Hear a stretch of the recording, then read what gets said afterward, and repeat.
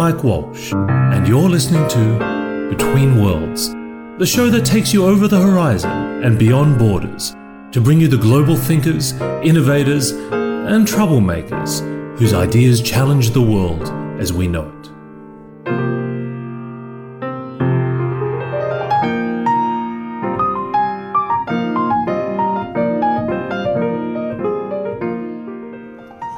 I'm in Miami today. It's a beautiful sunny day. It's a Saturday afternoon. I'm with David J, who's a good friend of mine and also an award-winning photographer. His work's been everywhere, from the Library of Congress to the Museum of Contemporary Art in Rio. But I know David from, I think, almost 10 years ago, when we first met in Bondi. Yeah, exactly right. Hanging out on Hall Street, as I recall. I think, we were both kind of these miscreants that hung out in the same cafe when every normal person was at work. Exactly right, yeah. Two of the many people not working in Bondi, or at least not working on the surface. I think that was in some way the charm of that suburb, because it seemed to be constantly full of people that had a totally different time scale to everybody else. Yes, which is a beautiful thing, and I think almost anyone in the world would enjoy that life. Yeah. I remember I was really fascinated to meet you at the time because I was going through a transition in my career. Photography now for me is a wonderful hobby, but at that stage I was entertaining notions of being a photographer until I saw what real photographers, the pictures they were taking. So I think once I saw your pictures, I think I pretty much gave up on the idea of doing it myself. Is that true? Yes. That's the first I've ever heard of that. Yeah, I didn't mean to ruin your career. No, I think I just realized the difference between being a talented amateur and someone who could actually...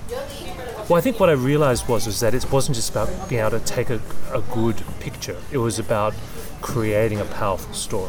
Yeah. It's funny you should mention that as the very first thing, because, and it's so nice to hear that, but for the wrong reason. I've struggled massively with my photography, and in fact, I've basically hated my own work since the day I started. I never really came to terms with the quality of my work. Regardless of what everyone else saw in it. Really? And I'd basically started just kind of as a street photographer growing up as a kid in Oakland, California. Ended up living in Bondi there in Australia and, spending 20 or 25 years of my life over there. And but my street photography ended up taking a very circuitous route and ending up as a fashion photographer working in London, Milan, Paris, Sydney, New York, all over the place, and which was amazing. And on the surface, it appeared that I was a very successful photographer, which I suppose I was. And I was working for many amazing magazines and taking beautiful fashion pictures and beautiful beauty pictures. The problem was that I hated taking them. Even at the time? Even at the time. I was so overcome by my feeling of incompetence, and my own insecurity was so extreme about the work that it didn't matter who I was working for or how good the pictures were. And they were apparently good enough to be out there in a very major way. You're being very modest. They were fantastic. And I remember... we spoke about this many years ago, but because you trained in Italy, I think you spent quite a bit of time in Milan. Yeah. And the style was that sort of Vogue Italia, very deep saturated colors and. Yeah, exactly. I mean, I went through many paths, along my trajectory as a photographer, and I had a very strong style from the very beginning. There was nothing unusual about it, at least certainly not from my perspective, but at least it was enough to give my work a signature. Yeah. And therefore, a signature that happened to fit in during the current time of fashion. And as I said, the problem with it was just my own acceptance of my work. No matter where the pictures were being shown, no matter what magazines, no matter how much I was getting paid, I never felt that they were worthy of the attention that they were getting. How much was a sort of an artistic, self-critical, judgment of yourself versus not being happy with the portrayal of beauty and the idea of a fashion photograph as a worthy goal in itself? Oh no, this is pure insecurity. This has nothing to... It wasn't political. This is nothing political, and it is nothing as high-reaching as that. That was not my issue. I just questioned whether my work was good enough to be in the places that it was being shown. Yeah. And I never came to terms with that over the course of 20 or 25 years of shooting it every day, all over the world. I struggled with it in literally every shoot. I would be standing there in the middle of a shoot with my camera and a whole crew and models and the art director and everyone else. But the only thing that can go through my head is, I don't know what I'm doing. I don't know what I'm doing. I could hand my camera to the cleaning lady and she could take a better picture. And I never got past that feeling. And each time that the shoot would end and the pictures would come back from the lab, because this is all pre-digital. This is before screens, right? Yeah, this is all before digital. And I'd go to the lab, all these 24-hour labs in London we were just talking about, or Paris or wherever, and get out my loop and start looking at these things on the light table, and I'd be like, oh, thank God, there's a good one. I got lucky again. And every time it'd be, I just got lucky again, just shoot after shoot after shoot. But the struggle really hurt me. Like, it really hurt me. I hated doing it. And eventually there came a time that I just thought I just have to stop. This is, of course, 25 years later. And so I managed to hold on for a long time doing it. But there came a time where just the quality of life, regardless of how successful I appeared on the surface or what people said about the pictures, I just couldn't accept them. And doing the work I just found so difficult, not physically, but kind of battling my own insecurity about the work was very challenging. Yeah. So how did you make the transition to what you're doing now? And for those listeners who aren't familiar with David J's work, you've the Unknown Soldier, the SCAR project. You've documented war veterans, amputee, people who've suffered from breast cancer. So I mean, this is a sort of a radical reimagining of the image. Yeah. There's also a grief camp, the Alabama Project. Yeah. Naked Ladies, which is nudes of women in their 80s and 90s. I mean, you're actually presenting people who would probably be on the other end of the scale of what would be considered beautiful. Yeah, absolutely. This work I'm doing now is absolutely the antithesis of fashion and everything that the world stands for now. And it wasn't my intention to shoot it. This is something that this kind of cataclysmic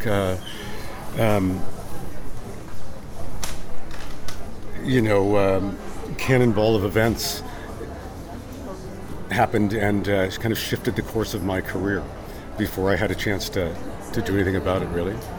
So do tell. Well, let me just take a sip of coffee here before I... So this actually goes back to the time when I met you, although you know nothing of this story. Yeah.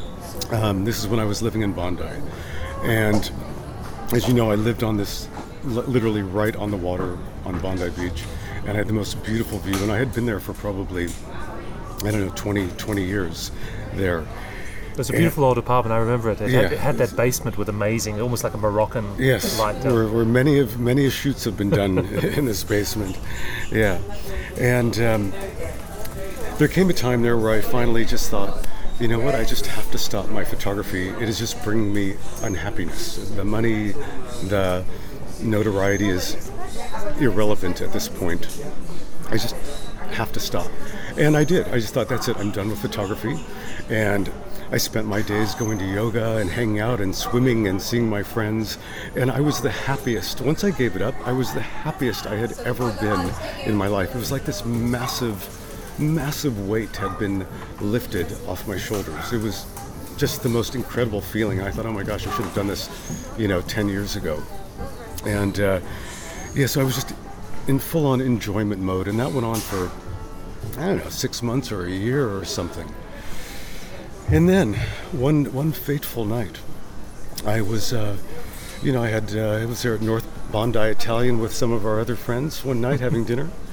I went home to my beautiful apartment on the water, and all was well. I went to bed and I slept right in the living room, actually, because I just could never get close enough to the ocean, and that's about as close as I could get with the waves literally crashing against the walls.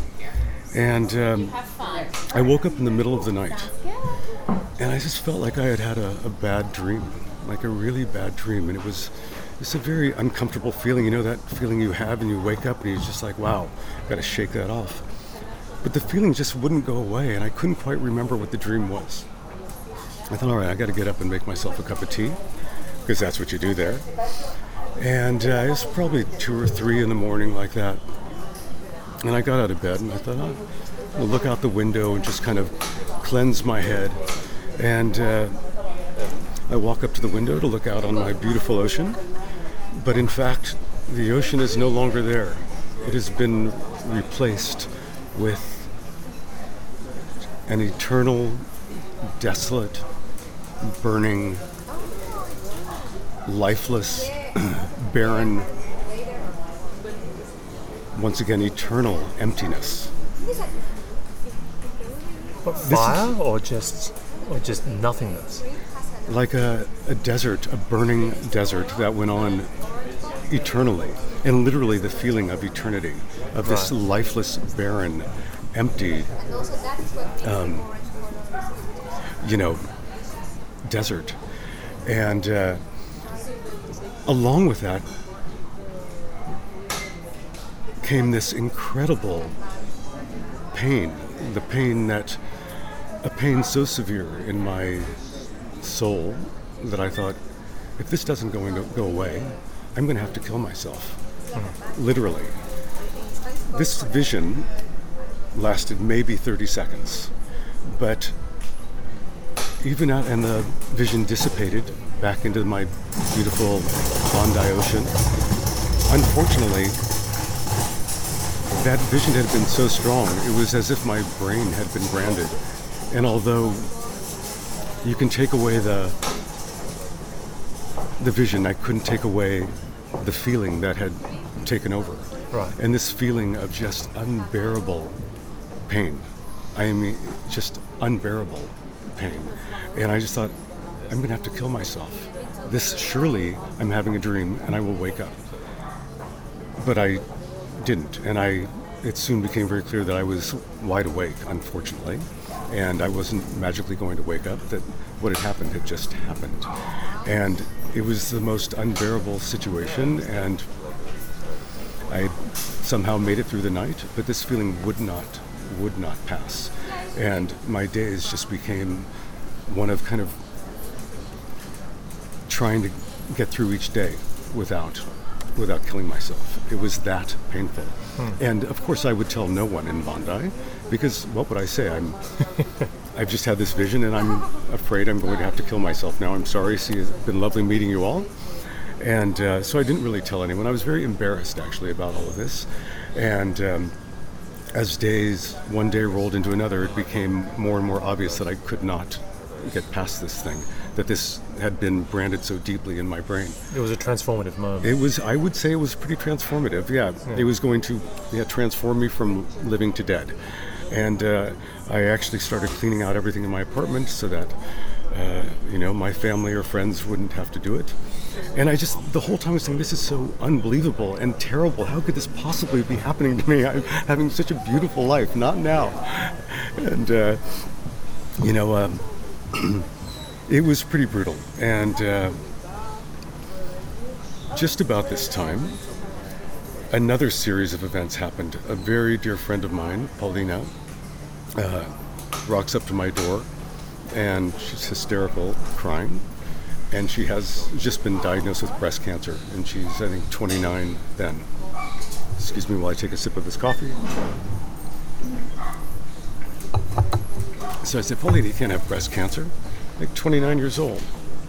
And she's like, David, I actually do. And within about 2 weeks, they had done a mastectomy and just removed her breasts, which was quite devastating for everyone involved, especially her. Especially at that age. Especially at that age. I didn't even know you could get breast cancer. From my perspective, I think like everyone else's, you just kind of think it's your grandmother's disease or your mom's or someone, but certainly not a very vital, young woman. And with Paulina, she had been a model previously, and I had been taking her picture probably since she was 16.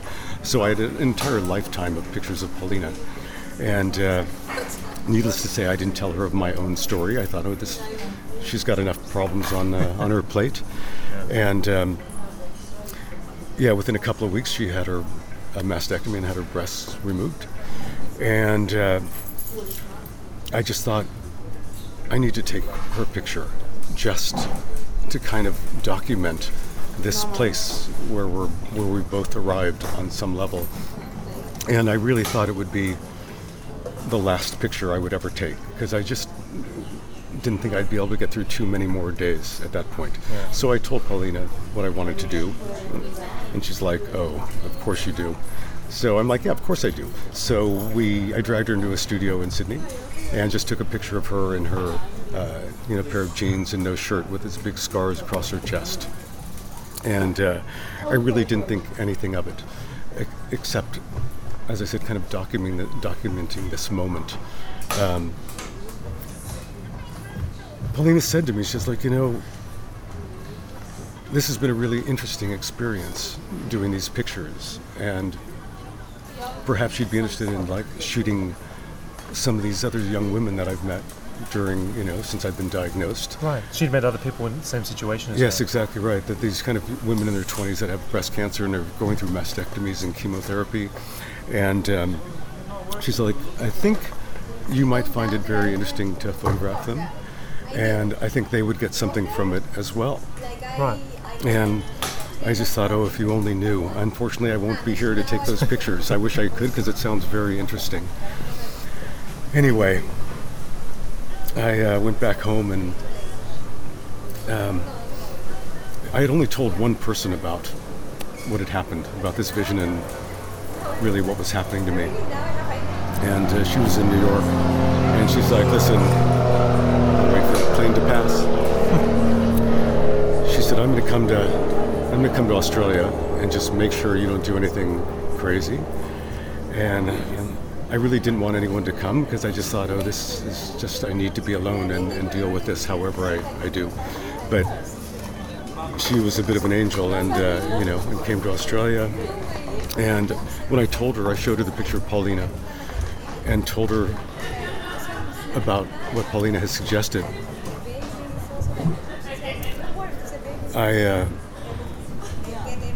She's like, "Why don't you do that? Why don't you do that? Just take one more picture. Just one more picture." And I'm like, "All right, one more picture." So I did another one of these young women with no shirt on and breasts cut off. And then another one, and then another one, and then another one. And every time was just unbearable on so many levels. I've seen some of these images. You weren't trying to glamorize them. No, this is the thing too that's really, really important. Nor were you trying to shock. It was just documentation. Yeah, and the pictures, for anyone who hasn't seen the Scar Project, which is probably almost anyone, but they're very raw and very confronting. They're not... I set out just to take honest pictures, not pretty pictures. No. Just very, very honest pictures, so you could look at them and see exactly who they were. Not who they wanted to be or who I could turn them into as a fashion photographer, but just to capture a piece of their soul, and just so we could kind of examine their life and feel what they might be feeling. This process went on for a couple of months in New York, and although I didn't really, in Australia, I don't know if I just said New York, but I ended up preceding this. This is just a bit of going backwards. I had just, prior to this happening, gotten a studio in New York, and I was kind of bouncing back and forth, and which made the whole thing even more unfortunate. Because I thought, oh my God, this cannot be happening. I've just got the most amazing studio in New York, and now I have to kill myself in Australia. It's actually not funny. It certainly wasn't funny then. It was terrible.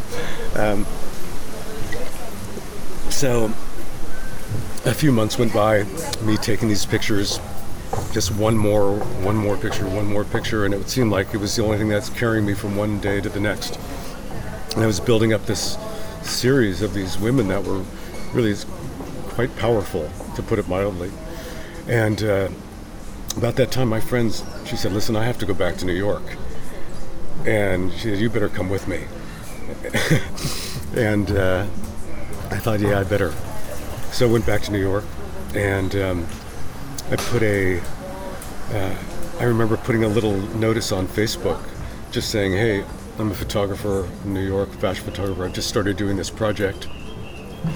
These are what the pictures look like. If anyone out there is interested in a similar situation, give me a shout.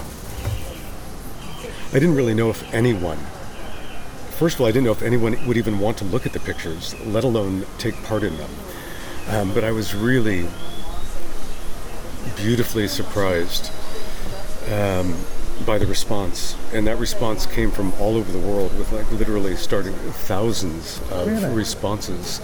And I mean, curiously, this was about the time that global awareness of young women with breast cancer was starting to come to the fore. Well, actually, there hadn't been any yet. And then when I first realized that if I could possibly keep myself alive, that I would continue shooting this, I had better see and make sure that no one else had done it. Because if somebody else has already done it, there's really no point. If someone's done it well, there's no point in this thing. And so I Googled the hell out of it, and because it seemed like the most obvious thing to take these pictures, just the most obvious. Yet I could find nothing. No.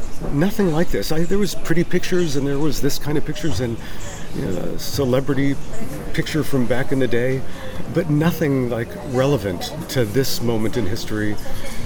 And certainly no pictures of what it actually looks like on a human being that isn't some medical photo.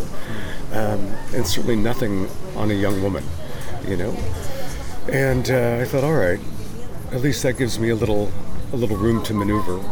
So I felt better about putting this project out there. And about the same time, did you also start the project with the war veterans? No, I was still dealing with my day-to-day existence, let alone thinking about another project. Are you kidding? This went on for years, by the way. It didn't magically go away. I mean, there wasn't a day that went by that I didn't wish that I'd get hit by a bus and take that image out of my head. I didn't sleep, I didn't eat. I was a total mess, except for taking the pictures. For some reason, I could always do that, and my interaction with the subjects was always amazing and beautiful, and I think I think we were keeping each other alive in many, many ways. And it's really that process is kind of what got me through there. Yeah, we were just all in this thing together, and these girls would come from all over the United States and parts of the world and kind of make this pilgrimage to the studio in New York. And I would take these pictures, I would tell them, listen, these aren't going to be pretty pictures. These are going to be honest pictures. And they had a great deal of trust in the images and the process that we were doing, and the vision I had in my head. Not the bad vision, but the good vision. The good vision. And it took about 5 years to get to the first exhibition, in which time I produced a book, and it opened up in New York, and it was amazing. I'm not saying the exhibition was amazing, although it really was. If I can take myself out of that easily. Now you know how much I hate my work. So for me to say it was an amazing thing, it really was. It was just so beautiful that it existed and that it all came together. And it really just caused this kind of global focus on the work. And I started just getting, once again, just thousands of emails from all over the world, from people not with cancer, people who just felt disenfranchised, people who felt that they were always, people who hated the way they looked, people who were scarred emotionally, physically, in 1,000 different ways. People were able to relate to these images, and they would look at these pictures and think, that's me, and there's something beautiful there. And if I see beauty in these images, then maybe I'm beautiful too, right? And I think it brought a great, and this is something that never occurred to me, of course. Because it was more than just beauty, it was about resilience, wasn't it? It's about so many things. When I say beauty, I don't mean physical beauty. because the pictures are not beautiful. No. I mean, not on their surface anyway. But everyone who looks at them falls in love with them. They fall in love with the subjects. And they're like, oh my gosh, they're so beautiful. But in fact, they're very challenging to look at and very confronting. Because they kind of challenge the way we look at pictures. Yeah, and the way we look at each other and the way that we look at ourselves. I think we're so fixated on our external beauty, which you can, or rather, just our external, on our external appearance. Thank you for helping with that. Our external appearance, and you just this self-obsessed kind of mentality now. This selfie-obsessed world, which I find quite revolting. And it is extraordinary. We've probably never, as a civilization, taken more images and representations of ourselves and each other, and yet shown so little. No, it's this complete facade and the most kind of absurd, manifestation of our own, cry for attention. Yeah. They're basically just these people going, just please tell me I'm pretty. Just tell me I'm pretty. That's all. It doesn't matter if you think I'm intelligent or smart. There's not even intelligent and smart. It's their kind of digitally constructed version. Well, I'm not saying it's not. There's nothing true about it. No. There's nothing true. We can sit here at the Standard watching these girls spend the next 20 minutes trying to take the perfect selfie of themselves, which I can see sitting right here that it has nothing to do with her. Believe me, it's not just the girls. No, I actually the guys are far worse. Or certainly as bad. I was recently in San Francisco, and they had a really big Diane Arbus exhibition. Yes, and she's produced some extraordinary work as well, which takes images of people that we would also consider not beautiful or on the fringes, but in a way that's very different to you, in the sense that when I looked at her images, I kind of felt that I was looking at a secret world that on the surface looked the same, but actually was deeply terrifying. Yes. So it actually made me feel deeply uncomfortable. Yes. And it actually felt like stills from a horror film. Yeah. But when I look at your work, the subjects can be horrific on some level, but there's a greater sense of humanity. Yes. In a weird way. Exactly. That's exactly right. And I think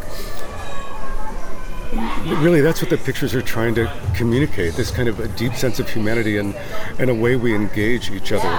Let me just also say that after the Scar Project, which actually still goes on, which I've continued to shoot over the past 10 years,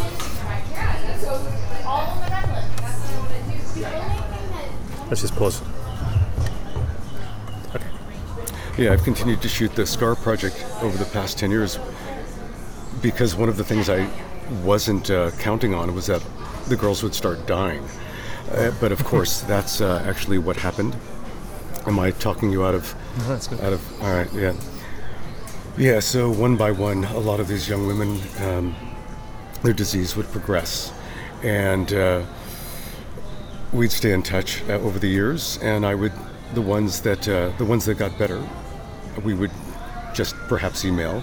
But the ones where the disease was progressing, I would continue to photograph. I would go wherever they were, and keep taking this kind of documenting their place in their life, all the way up until the very, very end. Often in the last days of their life, when they look nothing like how they appeared as young women when I first met them, and it's quite a terrifying trajectory, emotionally and physically, for them and for the people they love. And it's been really interesting documenting that. And at the exhibitions, I'll often have the first picture and the last picture maybe taken 3 or 5 or 7 years apart, and it's added a whole nother dimension to this thing. And the Scar Project then turned into The Unknown Soldier, which is a series of these. And by the way, these pictures are all, when they're printed, they're around 5 feet across. And they're very large and very in your face. Almost human scale. They're bigger than a person. And when you're surrounded by them in a big white room, it really is very thought-provoking. especially when the images from perhaps The Unknown Soldier, which are a series of these young men coming back from Afghanistan and Iraq, they've literally just been blown to pieces, no arms, no legs, melted faces, and everything that goes along with that. And in the series, it's kind of not, they're certainly not wearing their military best. They're really they're completely exposed. They're just perhaps have a pair of shorts on. But in those images, there's a similar sense of that resilient pride. Yes. And innate humanity. Yes, exactly right. And there's a beauty in these. That's where I was kind of going with this. And I don't mean any kind of physical beauty, but it instills, I think, in the viewer something that transcends our fixation on external beauty, and makes you realize that there's so much more, something much more beautiful beneath the surface of a human being, and something that we can all relate to on every level. And it's so obvious, and there's this just deep love that I think can come out of people, and we see how similar we all are. Anyone can, you just feel the pain and the hope and the hopelessness of the subjects, and they're the people that love them. You feel it all just standing in front of them. And it's been really beautiful. That's kind of why I said about these emails that have come from all over. They weren't people with cancer or veterans or people living in poverty like some of my other projects, the Alabama Project or Grief Camp, these kind of very grief-stricken children. It appeals to just the humanity in like the most basic humanitarian emotions in a person, and and kind of makes us think, where do I fit into all this? Like what part do I play in creating this, or what am I doing here? Well, David, thank you very much for sharing your story. It was really inspiring. Thanks for listening to all that. And it was great to see you. Thank you for being on the show. Lovely seeing you as well.